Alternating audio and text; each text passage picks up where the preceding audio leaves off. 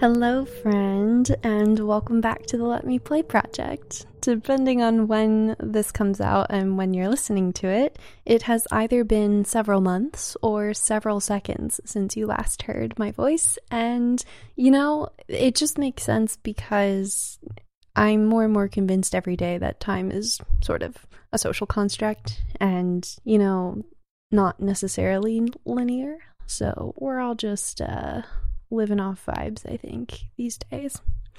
Anyway, now that we're in season 2 of the Let Me Play project, I think it's only fitting that we level up the play. I'm anticipating a lot more challenges, a lot more going out of my comfort zone, and just higher stakes overall, because I now have a lot less stability since my part-time stand-in job is over.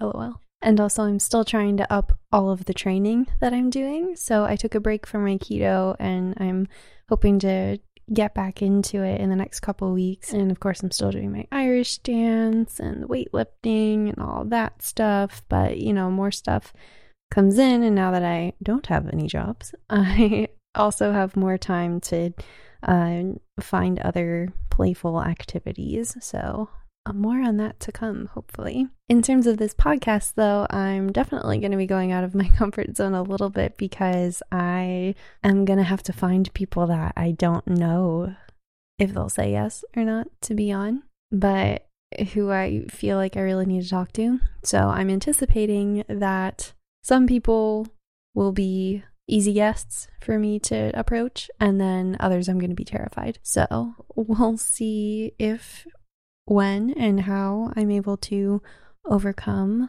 my fear of asking for help or asking for what I want or need, and how that sort of unfolds. But I'm excited for it. I'm really coming off of an energetic high, I guess, from the last season. So I think only good things can come if I act on them. So overall, I think what this season entails is for me to fit myself into more convoluted, perhaps, roles or more difficult positions. Aside from the practicality, like just provider role and independent contractor role that I'm already familiar with, those sort of like everyday sort of roles, I've already played many parts this year, both expectedly and unexpectedly, pretty much all through various background gigs here in Atlanta. And I've also enjoyed leaning back into the role of student, which might not surprise you because as a lifelong learner, I really thrive in environments where I can learn. So this is sort of a double-edged sword because whilst I love learning and I love to be a beginner because that's when you have the most to learn, it's also been very challenging because there's I put a lot of pressure on myself to absorb as much as possible. And sometimes when I absorb too much, I can't function anymore in that environment. I need to let my sponge sort of soak, like wring it out a little bit and then let it dry, and then go back in for another soak. So all of that to say, balancing each of these different roles on top of sort of starting over financially and learning this new investment, I guess, strategy where I'm basically, the money that I have, I'm basically reinvesting it into myself to further later things. All this new strategy, life strategy stuff, I have concluded that the role I most fit into to encompass all of that is the role of baby. As in infant. As in not child yet. And before I fantasize myself too much, I'm actually really at peace with this, because I am able to give myself permission to insert myself into spaces that I'm not immediately good at and be patient with myself as I am desperately trying to absorb everything around me. And I think it's a good approach because while babies are pretty codependent, I would say. For the most part, they are excellent absorbers and they're fast learners, and they desperately want to adapt to the environments that they're in. So my strategy, I guess, with all of the things that I am doing in all of the different directions is just to be okay with being a baby, basically, or a toddler in some of the activities that I'm doing, and really focusing on the core building blocks of skills that are available for me to practice and can help me in the goals that I'm trying to achieve, or just leave me to be feeling like my play is worthwhile and fun. And I think that by paying attention to these building blocks of skills, I will eventually build up a foundation, and the foundation will allow me to go even further. So it's basically me giving myself permission to be a baby and have tummy time and then learn how to crawl. And then eventually I'll be learning how to walk in each of these different skills. So that's sort of where I'm at perspective-wise on my adventure activities. But I guess I really wanted to start this season off with talking a little bit about roles, because roles and titles are always something that I've had a lot of struggle, I guess, putting myself into or associating myself with. As you might remember from last season, my human design reading episode, I don't have a defined identity, so take with that what you will. But I found it really resonated with me because I am more fulfilled by putting on different hats and shifting from role to role depending on the circumstance or the context of the situation I'm in. So because of my naturally amorphous identity, I would say that that's led me to associate myself with weak character, because character to me is consistency in personality, regardless of environment or circumstance. And it basically looks like predictable behavior. Like I could take one person and then drop them in this environment and they'll act basically the same way. And I could take them into a completely different environment and they'll basically be the same wherever they go. For me, it's perceived, observable personality traits that stay the same regardless of circumstance. And this has been a tricky nut for me to crack because on the inside, I do feel like I'm consistent in a lot of ways behaviorally, but on the outside, I am very aware of how I am expressing myself, and there have been loads of times where I've actively altered or shifted my personality or my mannerisms or just like how I'm standing or speaking to fit the either environment or even just mirror the other person that I'm talking to or with. When I do that, I don't necessarily feel like I'm being disingenuous, but I do feel like I'm people-pleasing a lot. And so there's this battle of, it's like an inward-outward struggle a little bit, where I feel like my integrity is strong, but my character is weak. And so it's been sort of a yin-yang situation, I would say. But I felt like, it would be great to sort of understand my own character a little bit more.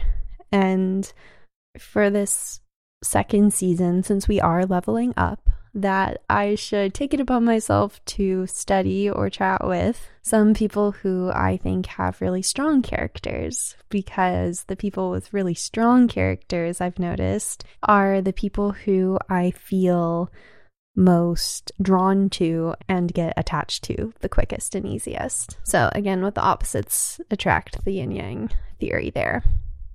Which brings me to my first guest of season 2, Tanner Methvin. Or as he likes to say, Tanner very close to Meth Van, but not. Tanner and I met in an intermediate film production class at school, and I pretty much instantly knew we were going to be friends. We fortunately got paired up in the same group to make a couple short films in that class, and he wound up being the director on one of them, which was fun. And so we collaborated on that, or trauma bonded, however you want to look at that, and we had tons of fun and memories and shenanigans outside of coursework as well.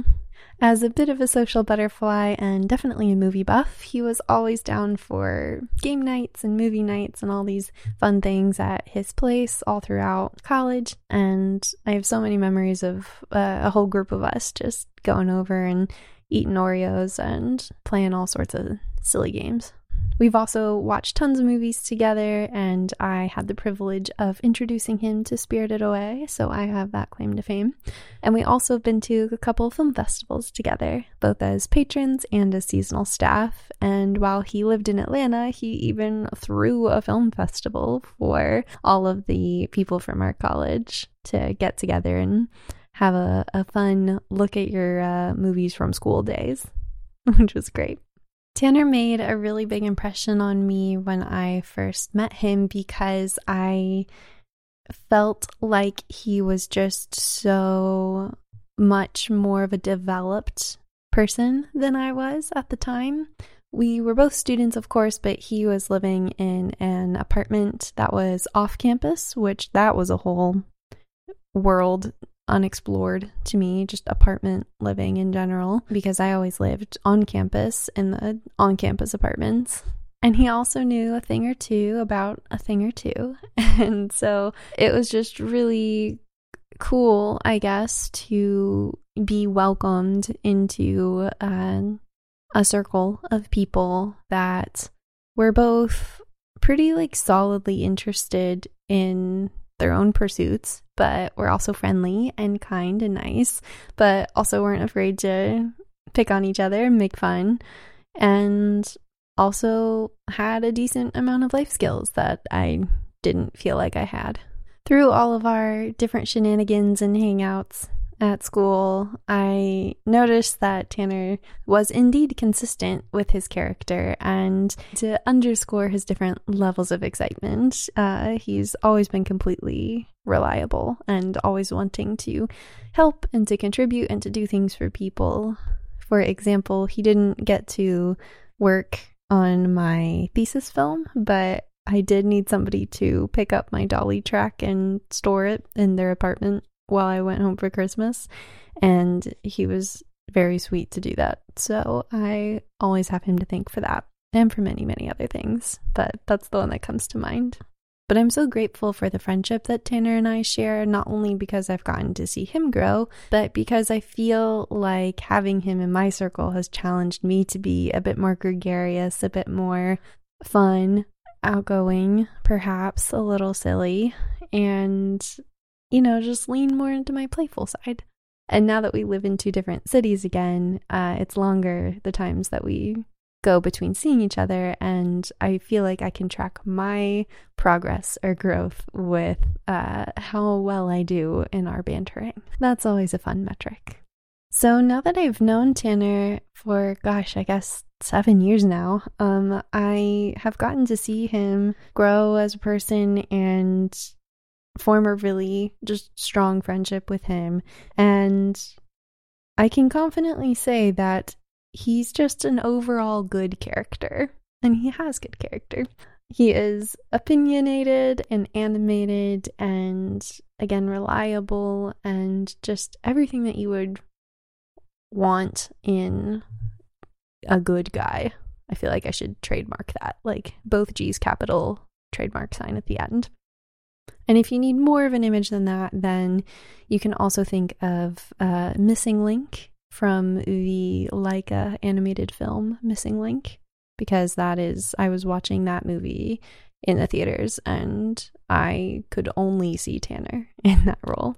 So definitely check that out if you haven't. Now that you have a vague image or a clear image, depending on whether or not you've watched Missing Link, of Tanner bobbing around, swaying back and forth on the character loading screen in your mind, probably doing finger guns and laughing on a loop, I invite you to go ahead and lock in all your settings, like the hair, the clothes, all of that, and join us in the character level of Let Me Play.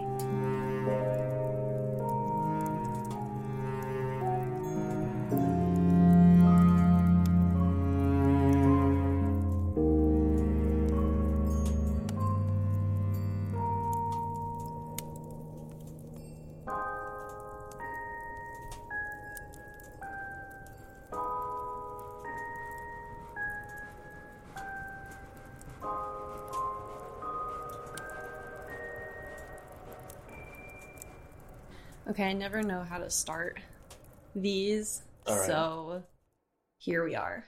Got it. This is how I wanted it to go. Perfect. Yeah. Excellent form so far. Welcome. You've been here for 3 days, but welcome anyway. Yes, I've basically listen, I have a lot of space. I have a whole room. You have a whole room. There's not much in it, but I've got some space. You know what? There is a lot of in there. Heart. Thank you. I was going to say potential. There is a lot of potential in there. Yeah. There really is. Like, I went in there and I'm like, this is a good fixer-upper, and I could, like, sell this. Yeah. Aside from the fact that it's an apartment and you couldn't really sell details. You're right. Logistics. Well, Yeah. Regardless, welcome anyway. It's been good to see you for the past couple of days and see some of our other alums and go to the festival and knock out some Atlanta shenanigans. Oh, I've been having a blast. It's been, like, really, really fun. I haven't done this not just because, like, COVID, which is the obvious factor, but even, like, afterward, shouldn't say afterward. I know we're still in it. You know what I mean? You know what I'm talking about. We are both in the moment and reflecting on the moment at the same time. It's just like, I guess it's just, it never ends. It just is. Right. Anyway, yeah, it's been good. The point is, it's been great. The thesis is, it's been good. Yes. It's been a good time. Would recommend. So I was really glad that you were coming down for a variety of reasons. One, we've all told you that you're the sort of the glue of our friend group because you're always getting us all together. I'm watching it slowly fall apart from afar. Yeah, a little bit. It doesn't, like, personally affect me, but it's still rough deep down because I'm like, Yeah.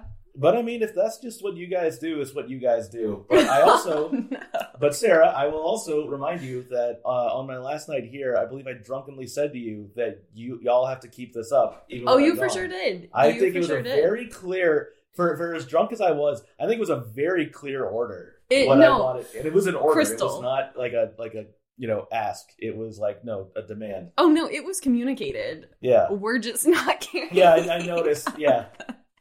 We do it in small groups, like however it naturally comes together, but you are always the one kind of going the extra mile and making the gatherings and hangouts and that little film day that we had and that things fun, like that yeah. happen. Yeah, that was cute. But that actually sort of ties into why I was so excited to speak to you on my podcast because, as you know, I associate, each episode has a word associated with it. And so I try and pick words that are both interesting to me and I think embody somebody that is my friend or somebody that I admire, all that. And your word that I affectionately picked out for you is character.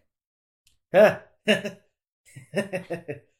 have been told to my face that I am a character. Yes. It is like, it's very flat. Like, I'm not just saying that to be like, well, I'm a very interesting person. Like, I have had someone be like, straight up, like, you're a hell of a character, dude. Like, Yeah. Interesting. I had some word choices I was wondering if you were going to go with. I've been called abrasive. Oh, no. I have been called abrasive. Have you? Are we allowed to swear on this show? Of course. I have been called a chuckle fuck. Okay. But I took that one with honor. I was like, that's actually just pretty funny. That's a really funny word. I've never heard that before. Yeah, neither had I. But I'm like, that really actually silly. is pretty good. Yeah. What in the Family Guy? No, God, it wasn't that. But so character, interesting. Why'd you pick that word? Mm-hmm.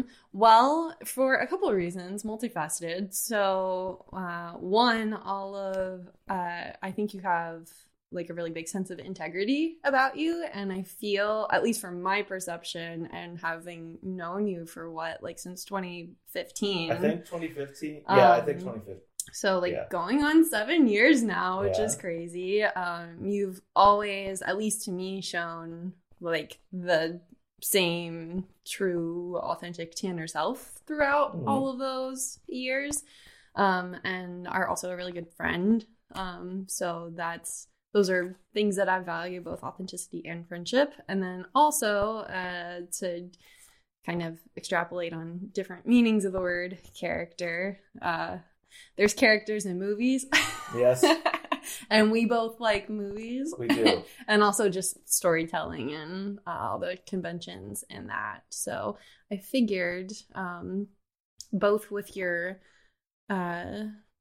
big bombastic personality.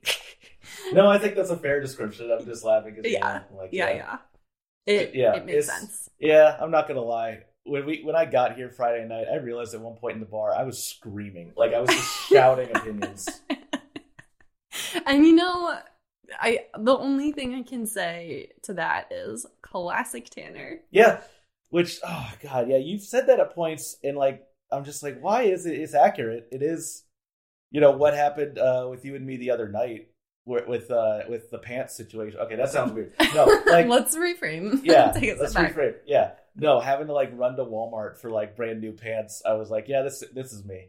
Like this is something that would happen. Well, full story is we were going to an event, like a party, an after party for this film festival, and Tanner went out earlier in the day to go get some nicer clothes because it was apparently party attire. Yeah, okay, so I packed a duffel bag full of like t-shirts, shorts, and like a pair of jeans because it's Atlanta, it's gonna be hot, and also like it's not formal, it's like film people. Yeah. But we saw a party that said like the speakeasy theme and have party attire. Now I googled what does party attire mean. Right. I was unable to find a clear answer. I found the many subcategories I was hoping for, like formal, business cash.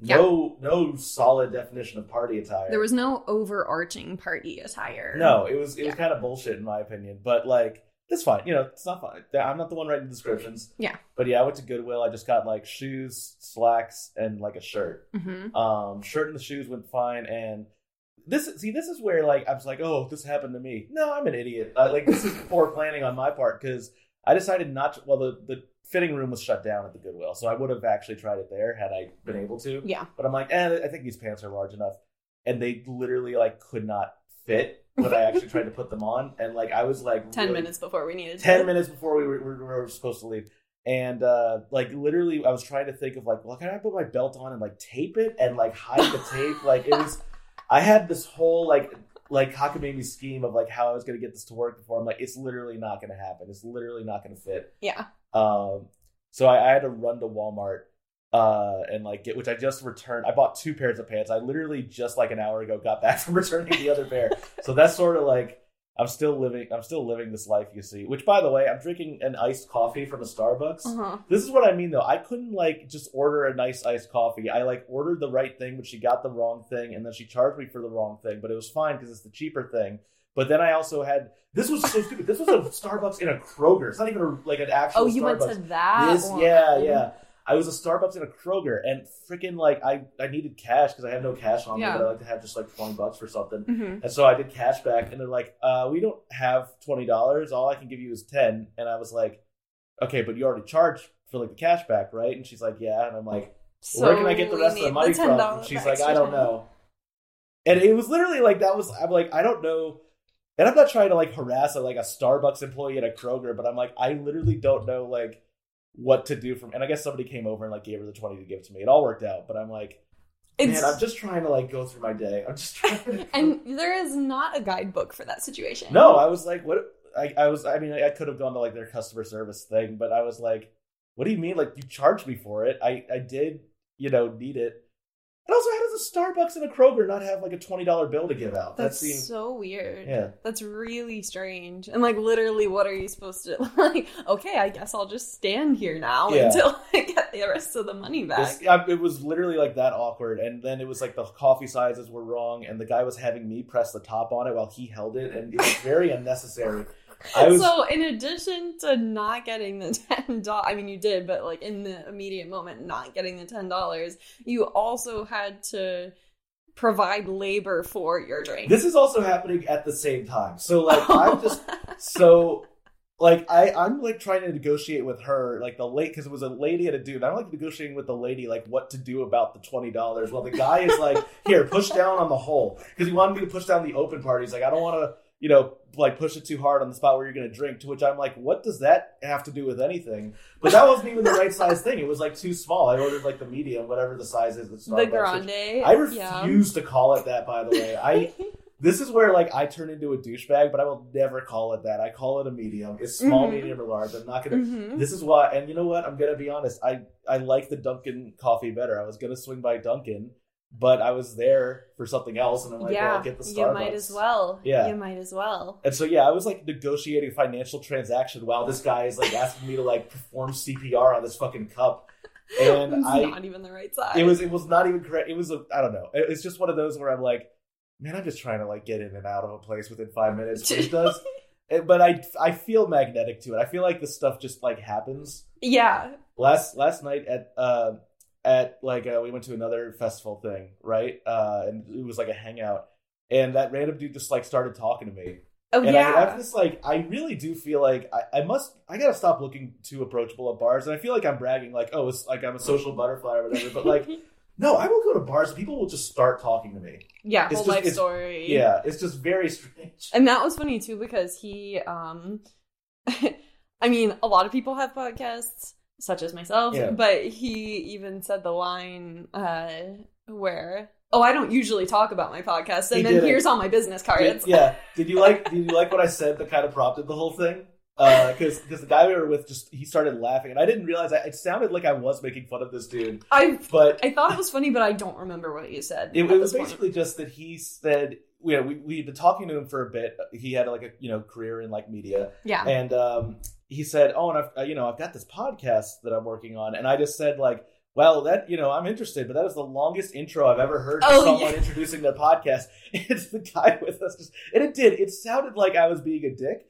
I did mean it as a joke, because I'm like, well, yeah, everyone has a podcast, they got introduced, but I was like, it's the longest intro I've ever heard, so like, I feel like you've been building, that's what I said. I was like, yes. I feel like you've been building towards introducing this podcast with the longest intro I've ever seen. Well, no, it really felt like that, and it was so funny, because you just like went out there and nailed it on the head, because we'd been standing there at that point for like 5+ minutes, and we had gotten drinks already, so it was...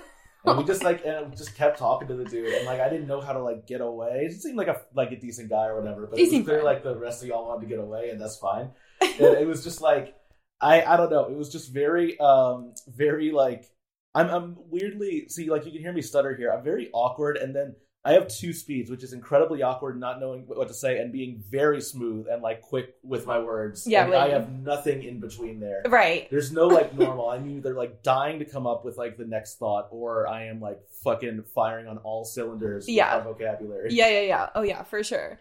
And all of that together is what I think really encompasses Tanner's character. Yeah. No, so that's a good summation.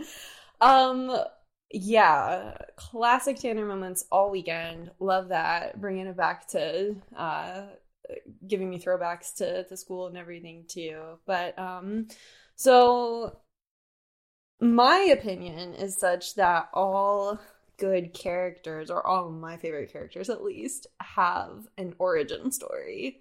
What is your origin story? Why is Tanner the way he is? Actually, that's really interesting that you asked that, just because of what we've been talking about. Part of this had to be confirmed by my parents later, because, you lose memories kind of as you grow up. But, like, apparently as a very, very young child, I was super outgoing. And then, like, in elementary school, I just became super, super shy. And that really followed in, like, middle school. I was a very lonely, like, depressed kid. And in high school, I kind of started that way, but, like... when you say character, I've started kind of like putting on a character, and it just made me like more popular. So to be honest, there is just a shallowness to like, well, now I just am this. Now this is just who I am. I don't know what the quote is where it's like, we are who we pretend to be or whatever, but right. And I mean, I'm happier for it. I am glad it did get me like going in a different direction.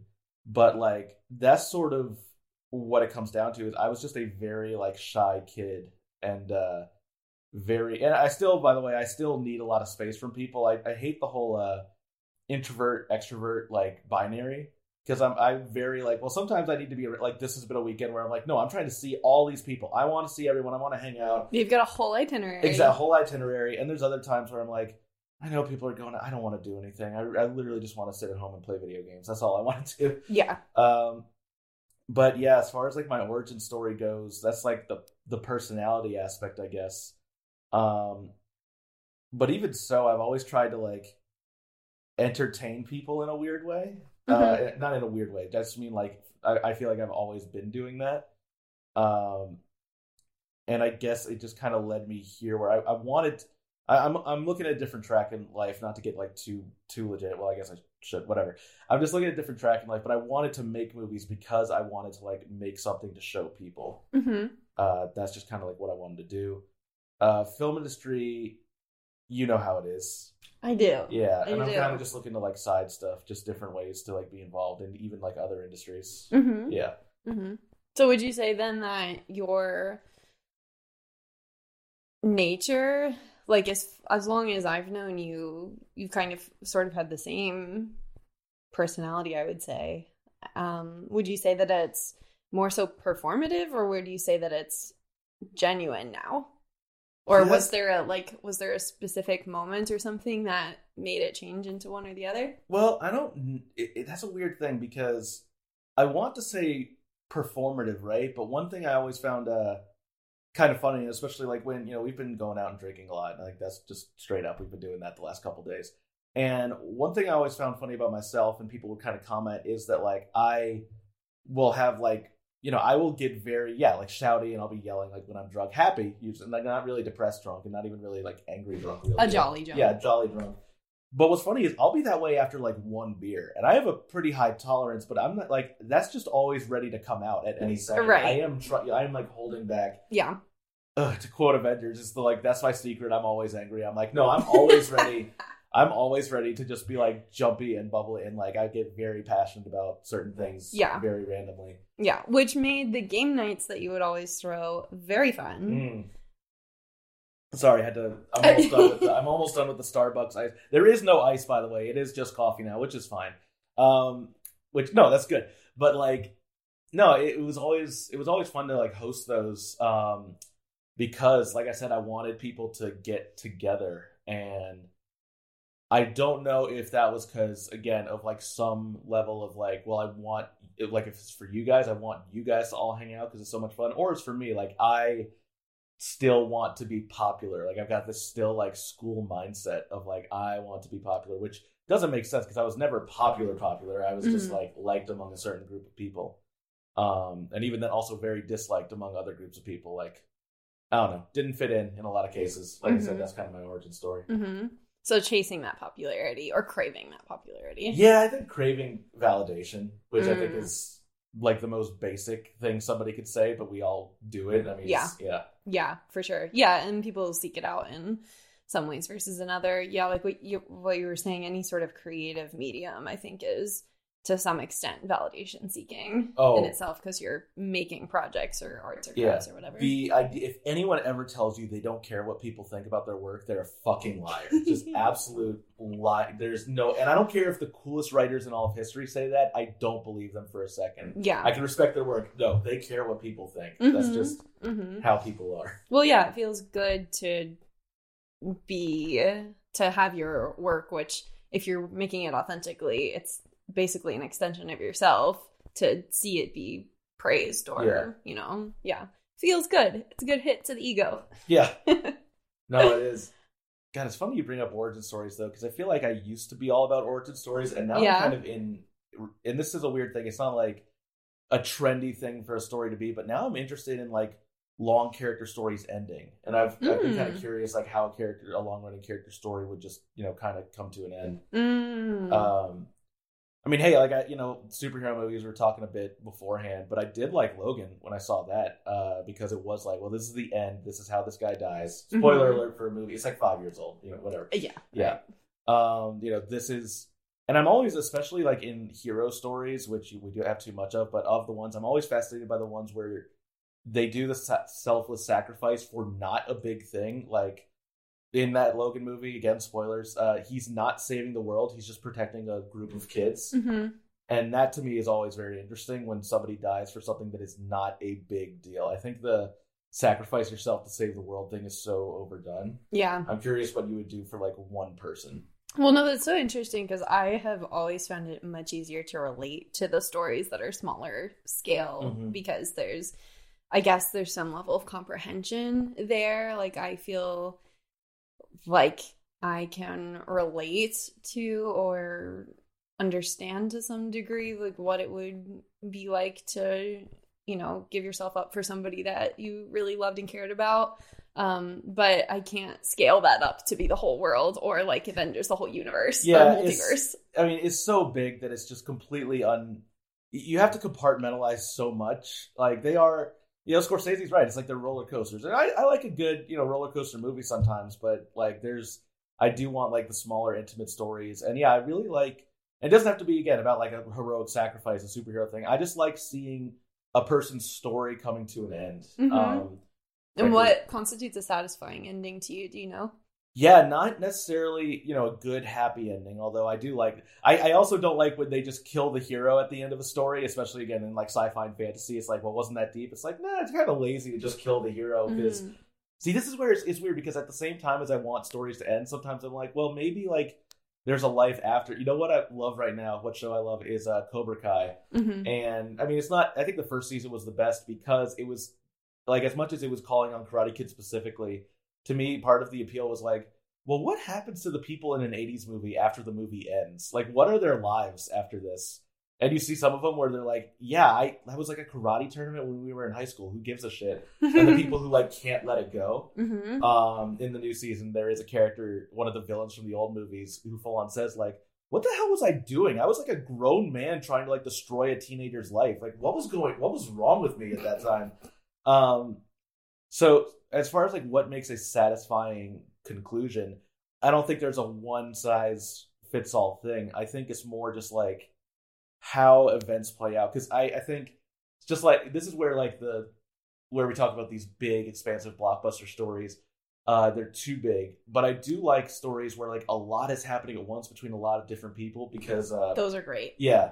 And I'm a big history nut because, and this is my justification, everything affects everything. Like something that happened 500 years ago is playing out right now. Like, that is why certain things are the way they are. And like, that is fascinating to me. And so sometimes it's less about like one character's ending, like what they do, and more like how people react or how people set up that character. There's a movie I really want to talk about with it. It's hard not to spoil. Can I just say, like, cover your ears for 3 seconds that I thought this movie did really well. 1, 2, 3. Power of the Dog. Okay, I thought that had a like somebody like end, and just the way that story went was really, really good. I can't comment on that one because I still haven't seen it. Yeah, it is. I'm not one to like be like, you need to watch this Oscar award, but like, it is a good movie. It's a really good movie. It's definitely on my list. Benedict Cumberbatch, right? Yeah. Who, I'm sorry, cannot do an American accent. He needs to stop. I noticed it in Doctor Strange, but to be honest, I didn't care because it's like, well, again, it's like a Marvel movie. Right. But freaking this, I'm a cowboy and I'm going to teach this kid how to ride a horse. Like, it's just so bad. It's so bad. It really is. Which, by the way, like, again, not to talk about the Marvel stuff, but like, I did not understand why they made him do an American accent for Doctor Strange. That character's not famous for being an American. They just made him British. Isn't he supposed to be some sort of monk, like in the original? No. So this is funny though. So he was trained by a Tibetan monk. Yeah. But China does not like Tibet, So they were like, make it a white lady. That's why they were like, well, we got to censor this for China. which I find very interesting that when they were starting to like cater movies to China, the thing was like, well, our morals will slowly start to like get into their country. And it's like, actually, it's been the opposite. Like their values, specifically in regards to the queer community, has more invaded our culture. And like there's less you can do on screen in regards to queer representation. Oh, wow. I didn't know that. Huh. Well, what characters are most compelling to you, or stories are most compelling to you lately? We mentioned the satisfying endings, but are there characters within that you're gravitating towards? Yeah, I mean, I play a lot of video games, and so let's be clear, video games don't have the best track record for storytelling. I will say that one game I am playing, Final Fantasy XIV, which is it's shocking. This is an MMO, right? This is like a World of Warcraft style game, which traditionally have not valued their stories at all. And what really set this apart was that it's like, actually the story is the main draw. And that actually has been very interesting to see what they've been doing with like long form storytelling, because they've essentially been telling the story over the course of 10 years. And I just played one where I was just like, God damn, like just some of the stuff that happens to how these characters, again, like they have a lot of characters who keep going and have been there since the beginning, but some are having their stories end. And if anyone listening has played Shadowbringers, you kind of know what I'm getting at, where like there's some characters in there. Well, okay, I'm going to kind of spoil it. I have a feeling there's not a huge audience. Go for it. Like in this game, in this expansion, not even like this is an expansion to the original thing, but you go to another world. Again, this is fantasy stuff. You go to another world that is there's always these wars between light and darkness. Well, here's a world where the light won, and now everyone's dying because the light is actually super evil and is like killing everybody. Wow! You are also palling around with essentially a ghost of like one of these warriors who helped the light win and is now viewed as like the enemy, or like evil, even though he was just doing what he thought was right. And it can't be understated how much music helps any kind of narrative scene, but they have this great thing for him, so important. And every time I talked to a coworker and he like was looking at something in my phone trying to find a thing about to watch, and he's like, I noticed in your YouTube search history you looked up Shadowbringer's sad music. And I was like, what is this sad theme? It's so good. But it was a fascinating journey to like basically go through this world and this character just kind of telling you. It's kind of nuts. It's one of those things where if more fantasy and sci-fi did this, I would be more into it. I think it's just it doesn't deal with stuff like this where, again, it's seeing kind of an after thing where it's like, well, we did it. We won. And now I'm looking at the world. It's like 100 years after this happened. He's like, I'm looking at the world now and just seeing all this stuff. And it's like, he's just kind of reflecting on what it means to be a hero and what he did and what you're doing now and like all this stuff. And it's hard to talk about it without explaining a million other things. Yeah, sure. But I just found that absolutely fascinating. One of the best fantasy stories I've seen in a while, where it's just a person like, going over their journey, and you're going on a very similar journey, and they're kind of like, yeah, I did this too, and like, or I, thought this, what are you doing this for, and all this stuff. That has been very interesting. That's actually been occupying a lot of my brain lately. As far as like characters I like, though, damn it. Okay, so if I had to name a favorite fictional character, I got this debate at work, it would be Spider-Man. I would say it goes down to everything. He's got my favorite origin story ever, I think. Just why I don't like those new movies, because I don't like that he's just like a rich, spoiled kid, basically. Like, I hate that. Toby all the way. Like Toby was he's a weird looking dude. Everyone's like, he's an adult man. It's like, yeah, he's a weird looking dude. He's Spider-Man. He's not Anyway, although I also always said my second favorite character was like Daffy Duck, so I don't know if that's an in-depth character. That's a range. Yeah, it's quite a range. That's a range. That was interesting, the point you made. It sounded like it was alluding to a bit of empathy in regards to characters that stick out to you or have been sticking out to you lately, where you can somewhat relate to their struggle in maybe a metaphorical way. Do you find that you tend to gravitate towards characters that either have traits that are similar to either your personality traits or struggles that you can relate to? Because I guess you probably can't relate to much of Daffy Duck. No, it's true. And I actually don't think relatability is as important as people say. I think it's less about relatability about specific circumstances. Like, this is, it's kind of dating this episode, but a little while ago when that movie Turning Red came out, there was that review that went online. It was kind of infamous where the guy said, like, I just can't, this isn't good because I can't relate to a 13-year-old girl in Toronto. It's like, well, that shouldn't matter. Yeah, that sounds like he's a problematic viewer. Yeah, that's kind of like, okay, number one, and I'm not trying to sound preachy here, but it's like, well, what do you think every marginalized group thinks when they watch most movies? Like, how do you think and that's the thing, I don't think every movie has to be like catering to every single person. I think they just have to be telling a good story. And that also doesn't mean empathy. Another thing I hate about like modern criticism is, and you don't get this from some of the big critics, but sometimes you do see like, well, this character does something wrong. It's like, well, yeah, they're very flawed. Mm-hmm. I think that's okay. I like stories about bad people, actually. Mm-hmm. And like, yeah, I don't know. I guess sorry, hold on. I was trying to think what I was getting at with Turning Red thing, but yeah, I just don't want to overvalue relatability. Yeah. I think if there's something interesting, there's something magnetic about a character, and I can't quantify it specifically either. Again, there's no one size fits all. You know what I mean? It's hard to say like, well, yes, it's this. And by the way, I know that like, producers would love it if like focus group leaders would love it if I could give them exact things that I want, but I can't. Mm-hmm. That's why sometimes I'm like, you just have to put something out there. You don't know if people want it or not, but you just got to find out.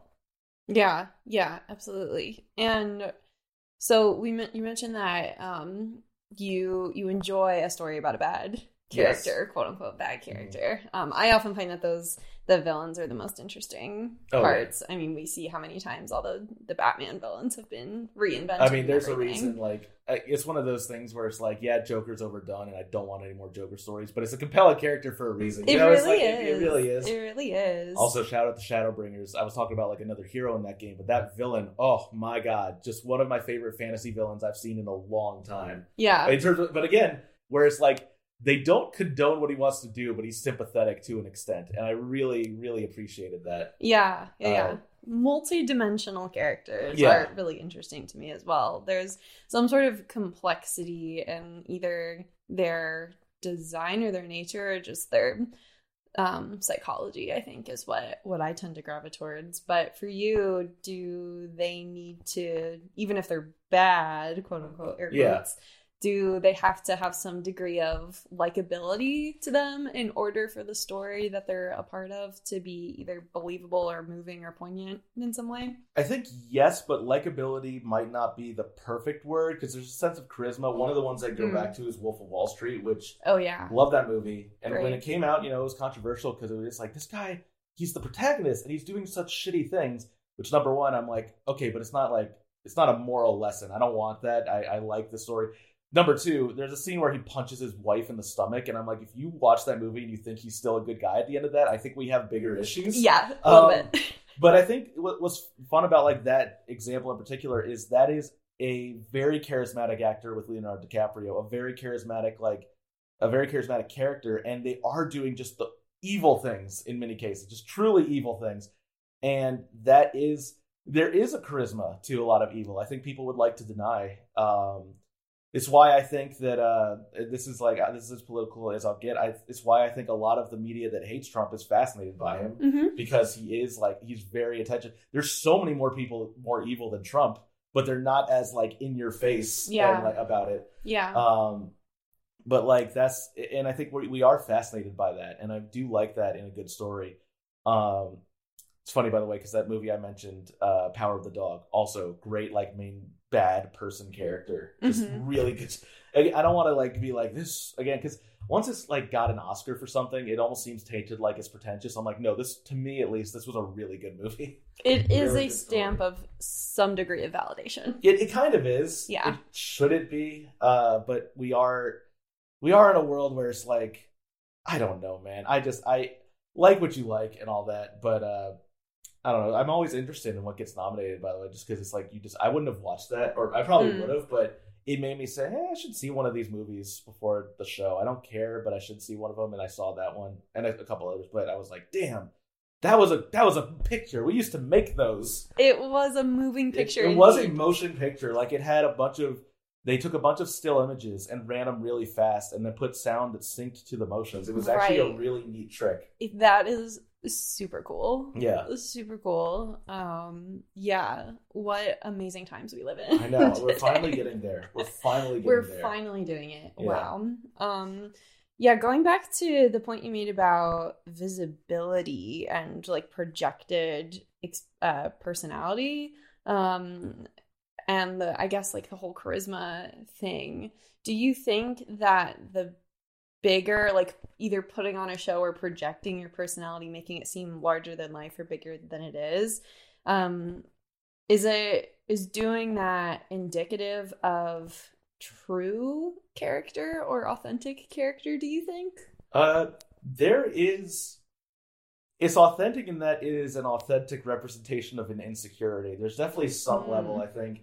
I mean, it's the cliche of like, oh yeah, comedians are like the most depressed people, blah blah blah type thing. Because there is a truth to that of just like overcompensating, which I'm not using that word as a joke. I think it really is like overcompensating your personality for your own perceived flaws. I mean, again, the reason I started just kind of being like loud and boisterous was because I was a very nervous kid.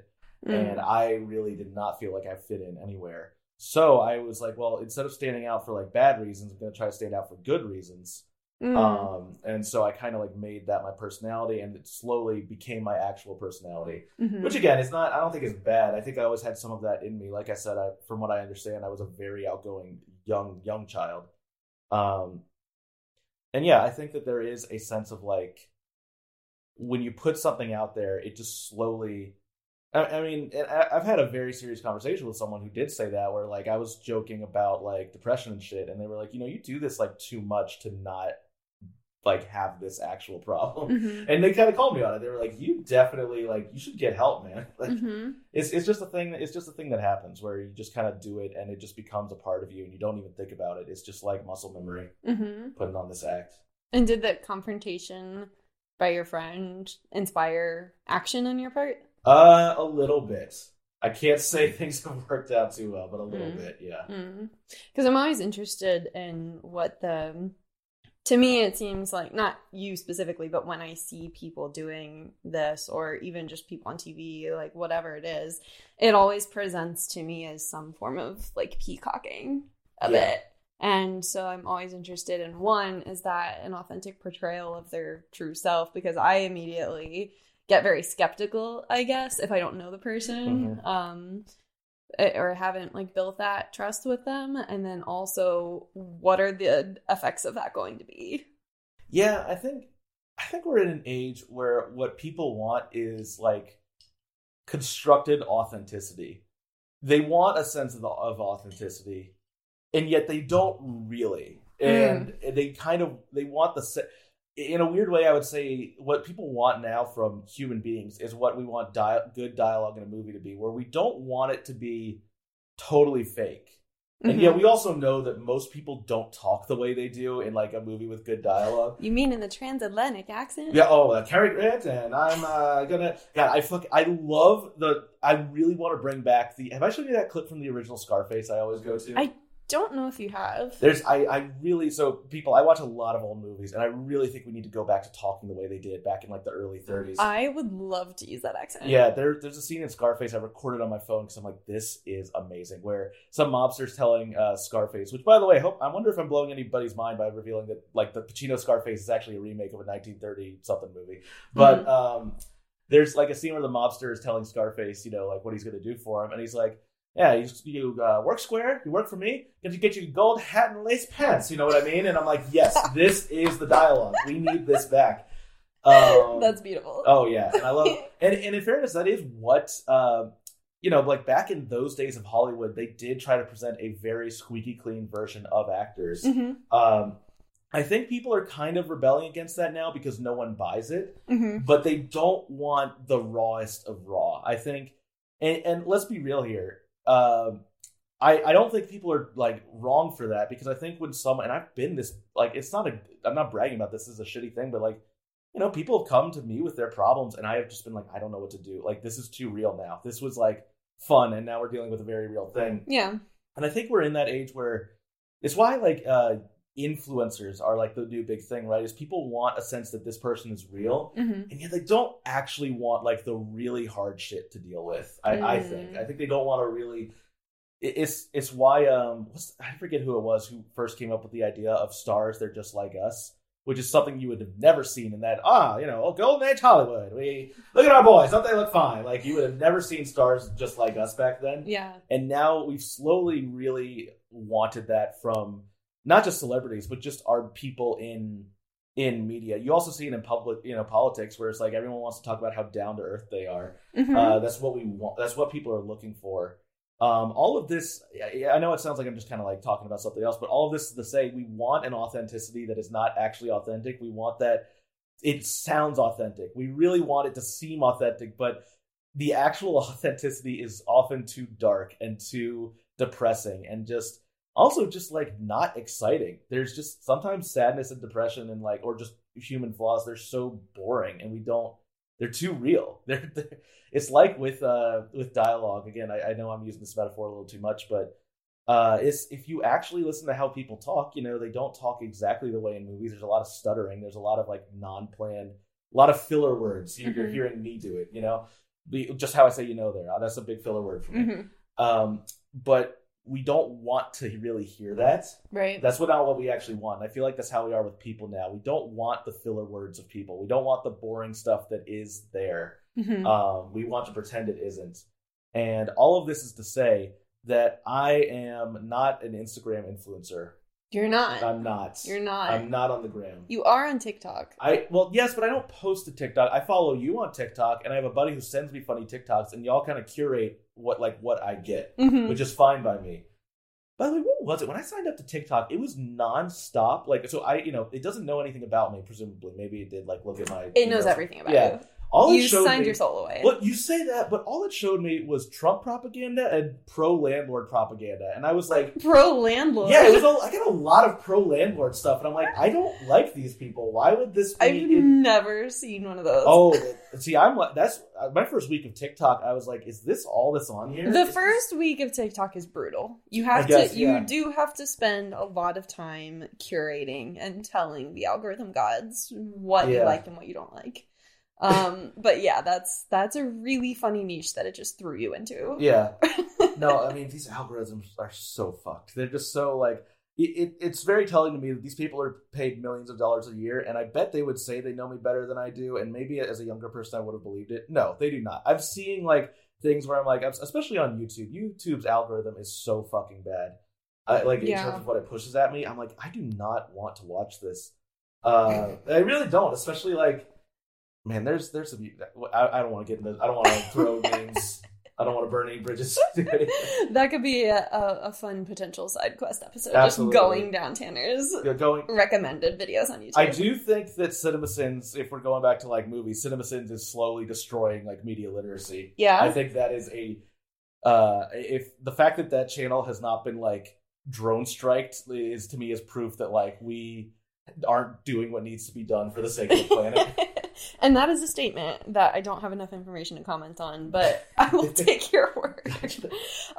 Going back to authenticity, I think I really agree with what you were saying, and I'll also add that I will and say that I think it's also measured by, or also a part of it is, it's a lot of effort, I think, to know somebody authentically. So yeah, what you were saying about people want more authentic portrayals of people, but they don't really want to put in the work to actually like have an understanding of what they're really going through, or like to carry that burden for themselves, because it is a bit of a give and a take to, I feel like, know someone authentically. But that's why people like a few years ago, and still now, but more so a few years ago, like people were raving over Jennifer Lawrence because she would go on a talk show and be like, she is so real. No, you're perfect example. Thank you. Because I'm thinking of like YouTubers and influencers. No, Jennifer Lawrence is that type of celebrity. Like that moment for her where it was like, look how down to earth she is. Yeah. That is what people wanted at the time. Yeah. And she was like, I don't know if that applies today for her in particular. I don't know who that like modern celebrity would be where it's like, look how like just normal they are. Right. I can't think of one off the top of my head. I was gonna say Aubrey Plaza, but she's like weird in her own ways, which I adore. Oh yeah, no, I love Aubrey Plaza. Yeah. Yeah, it is weird because there's also that mix of like, we want that authenticity, but then it is a business. You see that where like, well, so actually, a video I really recommend on YouTube is Sarah Zed did a video about people's opinions. I'm trying to think of a better way to phrase this, but basically on the McElroy brothers, which I knew really like, I knew of, I didn't really know anything about though. And she kind of did the whole like, and there was even an Onion article about them where it was like the McElroy brothers enjoy a rare unrecorded 15 minutes. Because they were like the poster children for like, these people are online all the time. And for a while it was very good. And then there was kind of a backlash to it of like, well, yeah, and you're just kind of seeing that, you know, they're not perfect people. Right. And we really do build up like this image that like we would get along with everybody, you know, especially with this format, podcasting. I'm not going to lie. You know, I've been like, oh, if I was, you know, I would say this. You know, there's some degree of filtering. And like I got to at one point, like I still kind of do, like chat with someone whose podcast I listen to just as like a fan, and now it got to the point where I would like get into like arguments with him. Like it got like, and it's like, yeah, but it's like in a weird way, it's like, yeah, it's not the dream relationship, it's like a real relationship. It's where, real. Like, you fight, which is not to say like I'm actually that important to this person before it sounds like I'm a stalker. No, this is just like I kind of know anyway. Right. Yeah, different levels of filtering in any circumstance at all, and that's why those I'm thinking specifically of like talk shows is the first thing that I think of, but they just seem so curated and crafted because they are. I hate talk shows, both late night and daytime. I really hate that format. And I mean they are, we know about the pre-interviews, you know, famously, like they always do the pre-interviews. You know, we're talking about celebrities, and I remember there was a good article that I think was kind of wrong in the long run, but it was in 2020, and it was called, like, The Downfall of Celebrity, and it was about how no one was subscribing to Quibi, which was celebrity-driven. I feel like we all forget that was one of the other things with Quibi. I did forget about Quibi. Yeah, but they were so celebrity-driven. That was their whole, like, hook. But also it was when the Ellen DeGeneres stuff started coming out, which is very funny to me, because that had been, like, a pretty open thing for a while, and I don't know why. I guess maybe it was, I still go back to like in terms of celebrities being out of touch. There's so many. I'm not just picking on Ellen, but there was that whole like her in her mansion, like, oh, it feels like in a prison in here being in quarantine. And it's like, fuck you. Yeah, right. Yeah. And there was just a big backlash to like these celebrities. Oh, that. And do you remember, this is like flashing back to 2 years ago, early quarantine, that Imagine video? Oh my gosh. That was so bad. That was so distasteful and disrespectful. Yeah. And it was just so fucking gross. And again, I think there was that moment like where there was just a huge backlash to like the very wholesomeness of celebrity. Like this idea that they were like just chill people. There actually was kind of a backlash to that.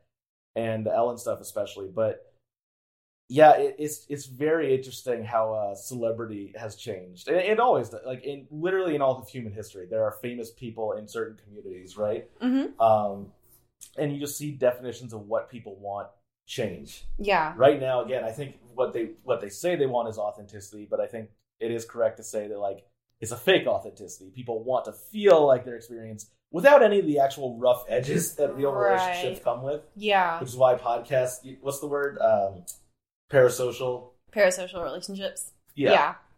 Oh yeah, for sure. Yeah, because in any expression of yourself, you are choosing what you are putting out into the world and sort of crafting this idea of how you want to be seen and how you want people to perceive you. But that's kind of it. It's a dual relationship.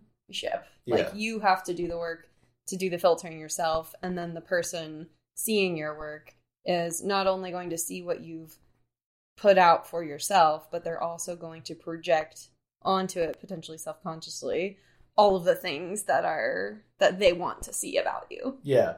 It's not good, but it's a very human thing to want a one-sided relationship where you are the side. Like, and I think that, you know, it's one of those things where, like, we all want that, you know. Right. We all want that. We know we can't do it. Like, why aren't you guys just following the scripts that I made for you? Pretty much, yeah. And it's like, I feel that way. We, when we went out on Saturday, you know, we were talking a little bit about the John Mulaney stuff. Yeah. And I was kind of like, okay, listen, you know, I don't agree with what he's done, I guess, but I'm also like, But number one, was what he did that bad? I guess my standards are now like, well, he didn't go to Epstein's, pedophile island. So I think, right. so I think like, oh, what, he just is kind of weird in his relationships. Like, and by the way, full on, maybe stuff comes out about him later. I don't know. But but it's just very funny where it's like, well, why, we put this image on people. Like, he didn't do that. I feel like his image, and also if you watch his stand-up, he's been very open about just like how weird he is and how like weird his childhood was and like all this stuff. He's one of my, like, full disclosure, he's one of my favorite comics. So I do love his comedy. He was a great Spider-Pig also. He was so good as Spider-Ham, which, by the way, I do, again, I'm so sick of comic book movies, even though I kind of love some of them. Spider-Verse was one of them. And I was admittedly, like I said, Spider-Man is my favorite character. I know so much shit about Spider-Man. And when they did the origin story, I thought for sure, it's like, well, they're going to change it so that he was a pig bitten by a spider. And no, they're like, no, he was a spider bitten by a radioactive pig. It's such a weird, like, haha, what if we did this? That's from the comics that they kept in the movie. And that was a moment where, admittedly, I wanted to stand up and cheer and be like, yes, this stuff I love. I love that they kept that weird shit. Yeah. But yeah, it's just one of those where it's like, he's not our friend. He was never our friend. And, he does weird shit, but that's just what human beings do. And sometimes I am like, just let people do what they do. Although, who am I to say? Because obviously, I fucking love gossip. My weird, like, the last one I can remember where I was obsessed was when the Jeopardy host scandal was going down. I was, like, following because I love Jeopardy. You gotta say, I love Jeopardy. I was following, like, every detail of that. And, like, messaging other people I knew who, like, knew Jeopardy. I'm like, oh my god, they're gonna, like, apparently they were trying to sabotage Ken Jennings and, like, all this stuff. And, like, right. So nuts. So nuts. By the way, Ken Jennings is my preferred pick as host. I hope they make him the permanent host. Here's hoping. Yes. Here's hoping. So, all of that into consideration, are you able to tell, maybe so more on a personal level than a celebrity level, perhaps? Are you able to tell when somebody is being disingenuous with you? I like to think so. So first of all, forgive me for going to the celebrity rant. Oh no, that was super fascinating and actually like very on topic. I'm just quite interested in like culture and stuff, but like as far as personal, do I know if someone's being disingenuous with me? Once again, I like to think so. So one of my favorite it's like a web comic or just like kind of comic panel I've ever seen, and I've never found it again.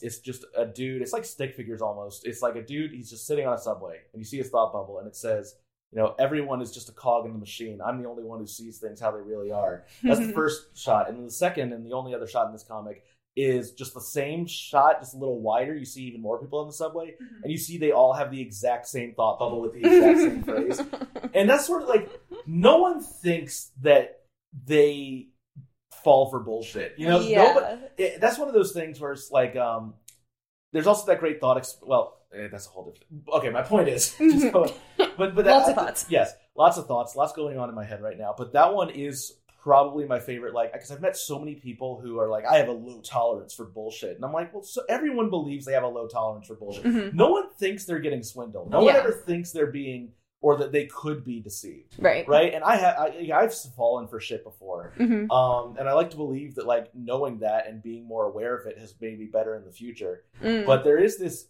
very, I shouldn't say it's bizarre because it's understandable, but like very ignorant level of confidence I think people have about, to go back to your phrasing, when someone is disingenuous with them, that they can tell. I don't think they always can. And I think that's a very human thing, to believe that you are able to perceive how things actually are. Yeah. When everyone believes that. There's not one person who says, oh, I'm a mark.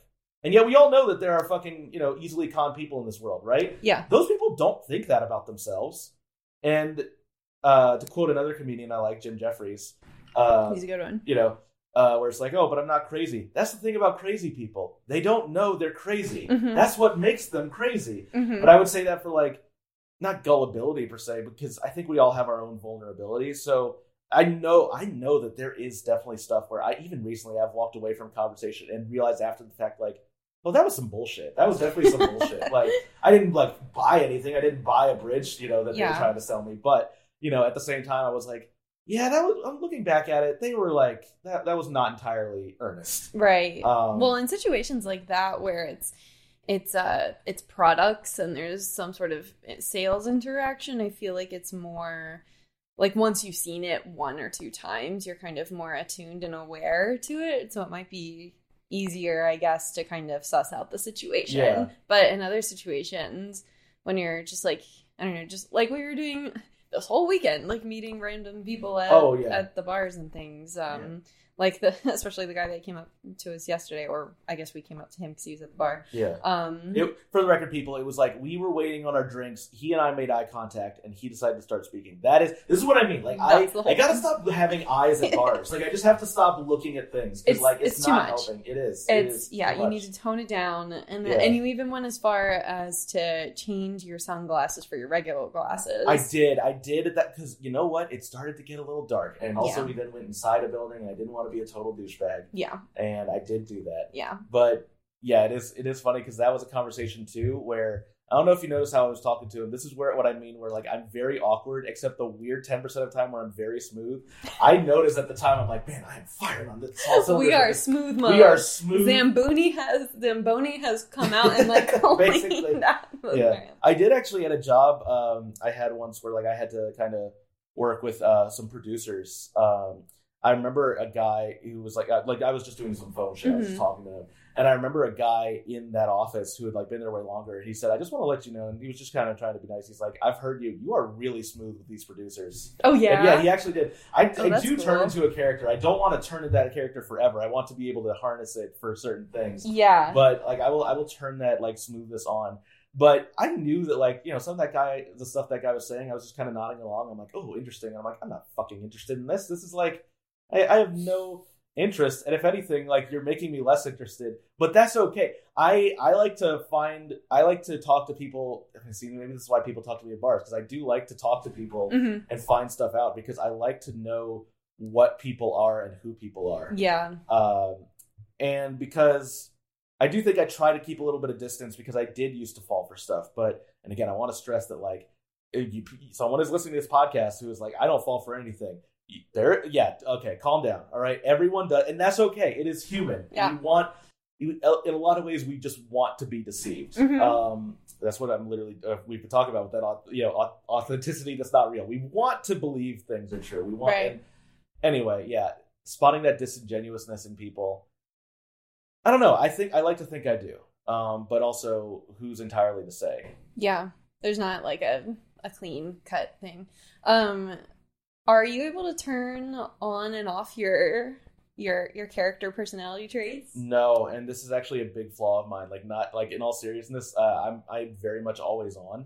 Okay. Like, I actually have a very hard time sleeping when not inebriated. No joke, because my mind is like constantly going. It is just going nonstop. And by the way, not about like everything great. Like, it's not like sometimes my mind is thinking very serious things about like the future, and that's why I can't sleep. And sometimes it's like. So, like, if they gave me $100 million to make a live-action Danny Phantom movie, like, how would I do it? Like, that is what'll keep me up at night. And it should. Yeah. And by the way, I bring this up because this is a specific example. I started to talk to Sarah about the other day. I'm like, listen, I have an idea for a live-action Danny Phantom and how it would work, okay?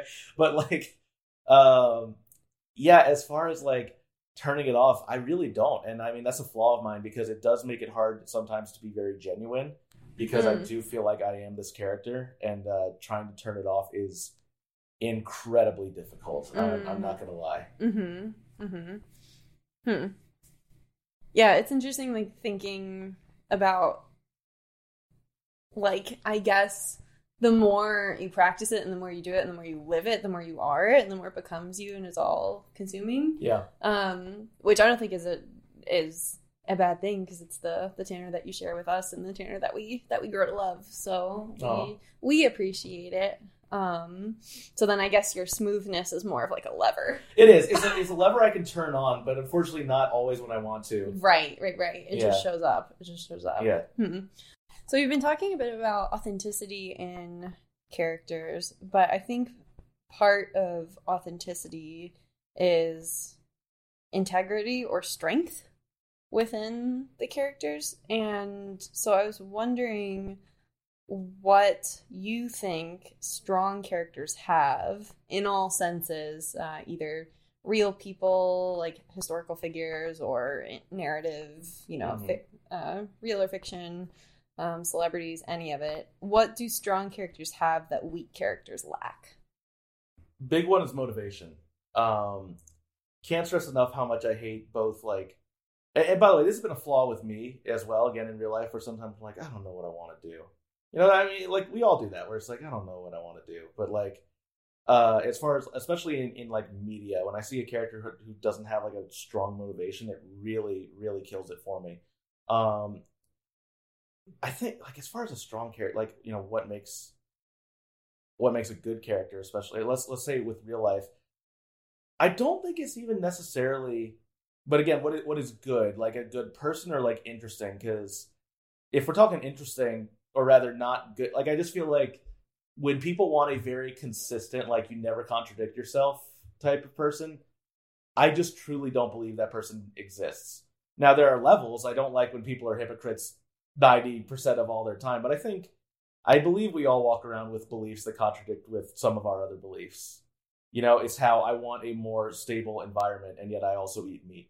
Like that is, you know, those things contradict, and that's like a little one, but like there are tons of that stuff we all walk around with all the time. You know, it's that whole thing where, like, yeah, as far as like a media version of that, oh, this is a really tough one. Like this is really, damn. Well, I guess it kind of starts as like, what do you define as a strong character?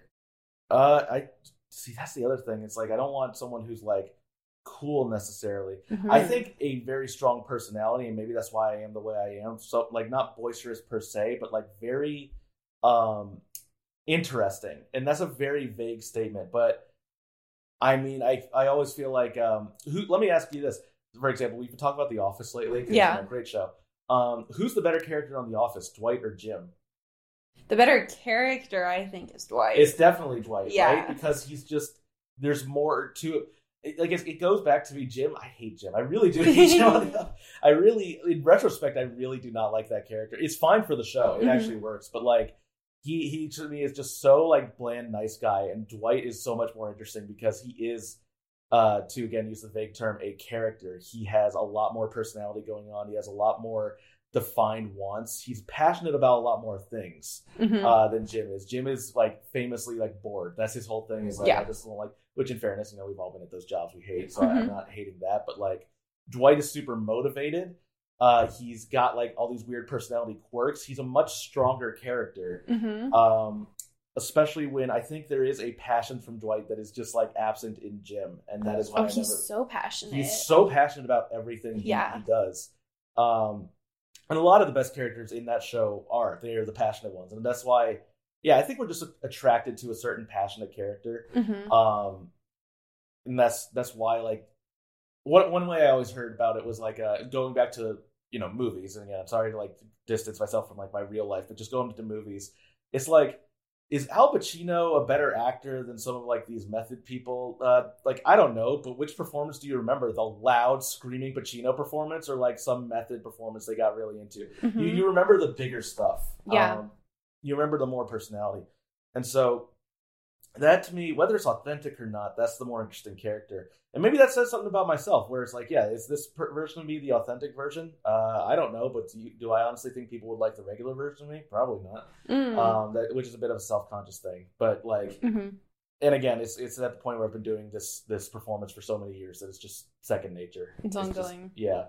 And even when I try to turn it off, by the way, I can't. I told you about when I worked at a funeral home briefly, right? Yeah, you did. Yeah, one of the many Tanner stints. Yeah. Like, one of the things, I just remember my first time picking up a dead body, the family is, like, grieving. They're right there, right? And I go up there, and I'm, like, in my, I just said, hi, I'm Tanner. I'm sorry, that wasn't part of it. I said, hi, I'm Tanner. Pleasure to meet you. And I'm like, God damn it, Tanner.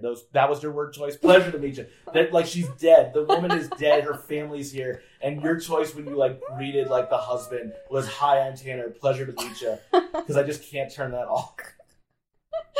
But I mean, it's a little funny, the circumstance, but it also speaks to your sweet disposition, I think. It's true, and I try to, like, be considerate to what other people want. And, you know, some people have psychoanalyzed me and been like, yeah, you're a people pleaser, to which is not untrue. But I like to think that it is out of something good and not something bad regarding my character. Yeah. I like to think that. No, I think so. I think so also. So a while ago we mentioned, a couple times actually, we were talking a little bit about flaws, character flaws, which I think is also a big part of an interesting character, is to have some flaws and to provide that authenticity. And the first time I really considered character flaws in a memorable way was actually in my English class when we were reading Odysseus. Nice. And of course. Oh my God, you are the, well, you and your comic books. Meanwhile, I was reading Odysseus in vacation in Paris. Was not doing that. No, but... sorry, it was London. Excuse me. I forgot. I mixed up my European capitals. Excuse me. No, it's definitely not London. It's definitely not. Oh my God. Sarah, okay, real quick, just to tell people, we were doing bar trivia. This is the only time I've ever done bar trivia with Sarah. And everyone in this team, like, had, like, an ace. Like, everyone had something they were really good at. And we had a question about, like, subways. I forget what it was exactly. It was just to name, they would list, one stop on this subway system, and we were supposed to name what city it was. Yeah, and so Sarah, who's been to London, saw the name. She's like, okay, guys, I can at least say it's definitely not London. So we, like, brainstormed, because none of us knew. And then we finally get it. It's like, and it's London. And we just, like, looked at Sarah. We had, like, a fucking astrophysicist with us who was, like, getting periodic table questions. And then Sarah was like, no, I my expert is on, like, the London shit, okay? And I can promise you. Oh, God. Which, in fairness, there's questions that I've never lived down at certain trivia nights. Oh, my God. That was a rough one. Yeah. Hey, the most recent trivia night I didn't know Barbie had a sister. You know, this is a completely huge gap in my knowledge. Yeah. That everyone else was writing down, and I look over and I'm like, I don't know. I didn't know Barbie had a sister or what her name is. She does, and her name's Kelly. Apparently! And I hope she's going to be in the new Barbie movie. Is that Margot Robbie? It is. It's Margot Robbie, and it's Greta Gerwig. Wait, is it really? Yeah. Wow, holy shit. I know. I got really excited when I saw it. But what were we talking about? Yeah, flaws? so anyway, the whole concept of not only flaws but tragic flaws was introduced to me when we were reading Odysseus. Oh, yes. And because Odysseus's tragic flaw is his hubris, his excessive pride. Mm-hmm. And so that got me thinking, do you think it's more important for a character to overcome the tragic flaw or the flaw, or for them to stay true to themselves? I think they don't need to overcome the tragic flaw permanently, but I think that's really who, again, we are. It's like, there's things about us that we try to overcome that might never go away. So again, my favorite fictional character is Spider-Man. I know that's kind of, like, cheesy, but I always do love, and it's been in there since, like, his first ever appearance, the whole, like, he's picking up prize money, and then a guy robs. Now, in the modern versions, the guy wasn't paying him in full. Even in the original, though, the guy did pay him in full. But he's just like, I don't know how you don't know this. I'm sorry. But if you don't know this, listener, he's not a superhero yet, but he's, like, wrestling for money. And he gets this prize money. In the modern versions, they won't pay him the full amount. It's like, oh, we said 500, but he only gets 250 because of this. And then immediately the guy gets robbed. And, of course, Peter Parker, who has the power to stop him, just lets him go. And he's like, hey, not my problem, And like I said, that even in the original, even though the guy paid him in full, like, he was just like, not my problem, let him go. Then that guy goes and kills Peter's Uncle Ben. Now, that is a very, like, nice, tight-knit origin story where not only did your uncle die, but it was because of something you did. And there is, even though the stars have to align for that shit to happen, in real life, this is, like, it is a fascinating story thing, and I actually think Spider-Man is better when he's not, Tom Holland rich boy. I think he's much better when he is dealing with, actually, he is a very prideful character, or if not prideful, a very selfish character. And the best Spider-Man stories often have him dealing with that, because, again, it's that whole great power comes great responsibility, which, overdone, sure, but, like, that's why the whole struggle of, like, I don't want to be Spider-Man anymore, but I have to. That is why that is such a good character. Because his life would go better if he wasn't Spider-Man, which, again, was what made him different at the time. It's very, like, baby's first comic book study to, like, say, but that is what made him unique at the time, was, like, being a hero made his life worse. Everyone else's life gets better. Being a hero makes his life harder. And that to me is a very interesting character flaw, where it's like he has to keep doing this, but he understandably, especially if a character flaw is relatable. I will say, I know I shat on relatability like 40 minutes ago or whatever, but you know, wanting your own shit, like the selfishness. Selfishness is maybe the most relatable character flaw. It really is. But to see people struggle with that, also just like another great character flaw to me is just kind of like losing control of your inhibitions. I think that is a very, again, relatable character flaw.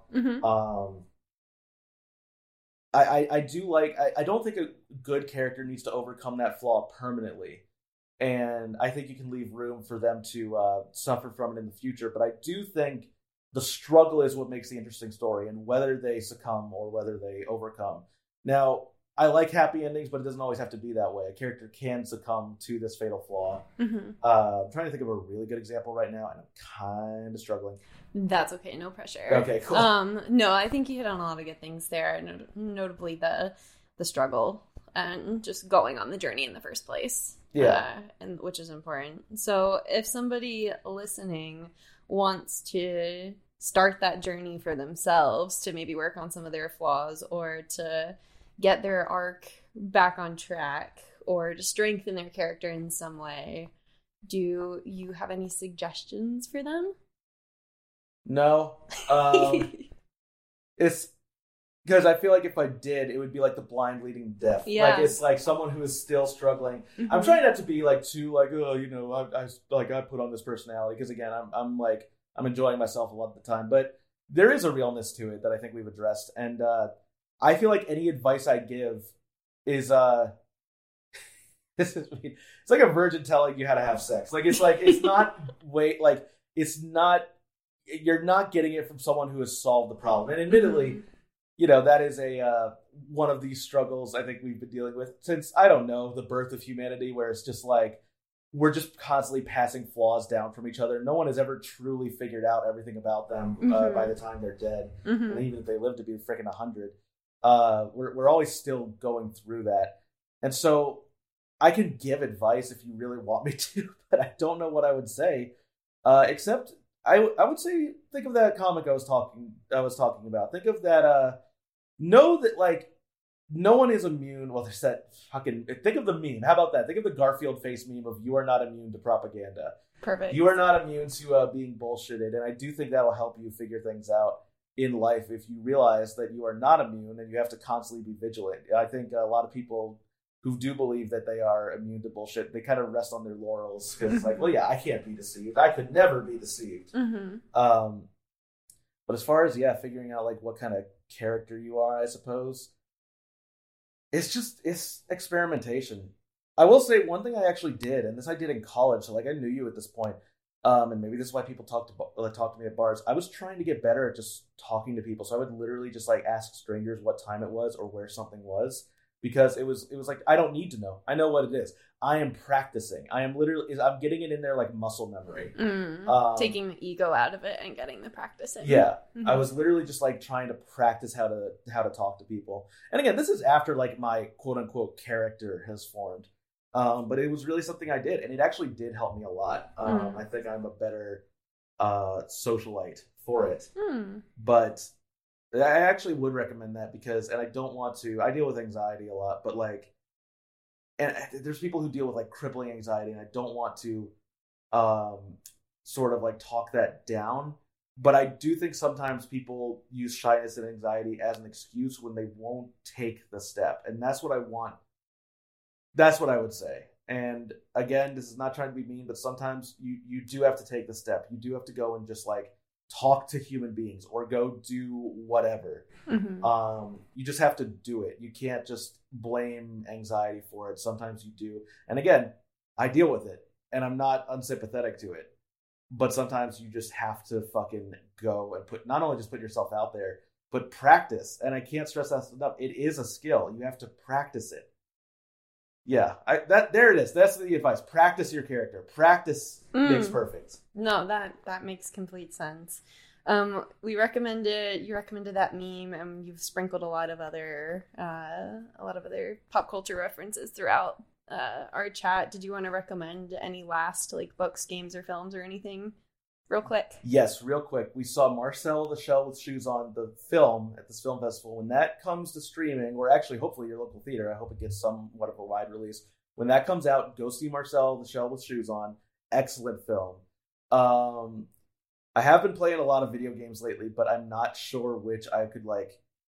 Yeah, you know what I want to say? Yo, can we just talk about how good SMT is? I am so happy SMT5 sold like 1 million copies because so SMT is short for Shin Megami Tensei, and a bunch of the listeners I'm sure were just like, I'm not fucking caring about this. No, this series is so good. I would describe it now as Pokemon for adults, and I'm not dissing Pokemon because I love Pokemon games, but where people are like, oh, it's too easy, I can just like sleepwalk through it. It's like, okay, if you want that style of play where you're like matching up types and like certain attacks, you want SMT. You want like that game is brutal. If you turn your brain off for a minute, like you can't like Pokemon, yeah, you can just like press the A button, get through it. No, if you turn your brain off for SMT, you will lose. Like it is a very strategy heavy game. It's one of those that's turn based too, which is not to everyone's cup of tea. But I will sit there for like 5 minutes planning out like these attacks because I just like. Okay, if he does this move and this works, this will like I'll be able to do this. But if it doesn't work, what is my move to like counter that? That game, the 5th game, recently they announced that they hit 1 million copies. And this is like unrelated to literally anything we've talked about it, but it's very funny to me that like that is seen for them as a huge success when like so many games are like, if this doesn't do the Call of Duty like 30 million numbers, then it's a fucking failure. Whereas this game's like, we sold 1 million copies, we couldn't be happier. Nailed it. Loved it. I love that there's just different budgeting. That not everything is like $1 billion. That they were like, no, we like budgeted this correctly and it sold 1 million copies. It's going to sell more. Okay. When they do the math. Yes. And last 2 things I just want to shout out there. So yeah, I love SMT. SMT5 in particular is great. It's on Switch. Probably coming to other consoles. Anyway. Righteous Gemstones on HBO. So good. Such a good show. And Final Fantasy 14, baby! Listen, they got that free trial. There's a meme about the free trial because they wouldn't shut up about it, but it's true. It's the most insane free trial I have ever seen. Once I experienced it, I'm like, I cannot believe they just give you this much shit for free. Insane. They get you through Heavensward. And if you're not sold for the first like main game, once you get to Heavensward, you know. Because that is like a war between the Catholic Church and dragons. And it's so fucking good, dude. It's so good. Those are my recommendations. Perfect. That sounds amazing. We'll have all the links and everything up on Substack for you guys to see. Last thing, where can people go to support you? If anyone. I basically have a Twitter I don't post to. I am actually working on a podcast, hopefully soon. There's no way to say this without sounding like a dick, but I'm trying to put a lot of research into each episode, and that takes a lot of time. And so I don't know how fast I'm going to get this thing like out, even though I've researched about half of the episodes so far. No worries. I'm pretty excited too because it's a video game related podcast, and even though it won't be like, I don't want it to be dry, it will be a show with multiple people. I want it to be very informative as much as I want it to be fun. And there has been some video game history stuff that I've learned that I've just been like, I'm sorry, what? Like, just weird connections. I've been researching the Saudi Crown Prince lately. You know, there's stuff going on. There's stuff going on in these video games. Yeah, good stuff. No, it sounds amazing. And I'm super excited for you for it. And Thank you. Great. Thanks for chatting with me. It's been fun. You wanna go do some more fun Atlanta things? Let's do some fun Atlanta things on my last day here. Let's do it. Yeah, let's do it. Sick. Welcome back, friends. That was my good college buddy, Tanner. I can confirm that we did do ATL things after this recording. However, I can't confirm that they were necessarily fun ATL things. We tried to go see some of Tanner's buddies at a brewery, and on the way there, he got a little car sick because it was just so hot already here. And he got a little car sick, which led to him vomiting a few times in the bathroom of the brewery. So we had to cut that visit short, which led to us getting back in the car and getting on 285 at exactly the wrong time because an accident had just happened, which led to the car ride being like 40 minutes or something really silly, which led to Tanner feeling even more carsick, which led to me dropping him back off of my apartment, letting him sequester while I ran and got him a pub sub, which he was able to eat later.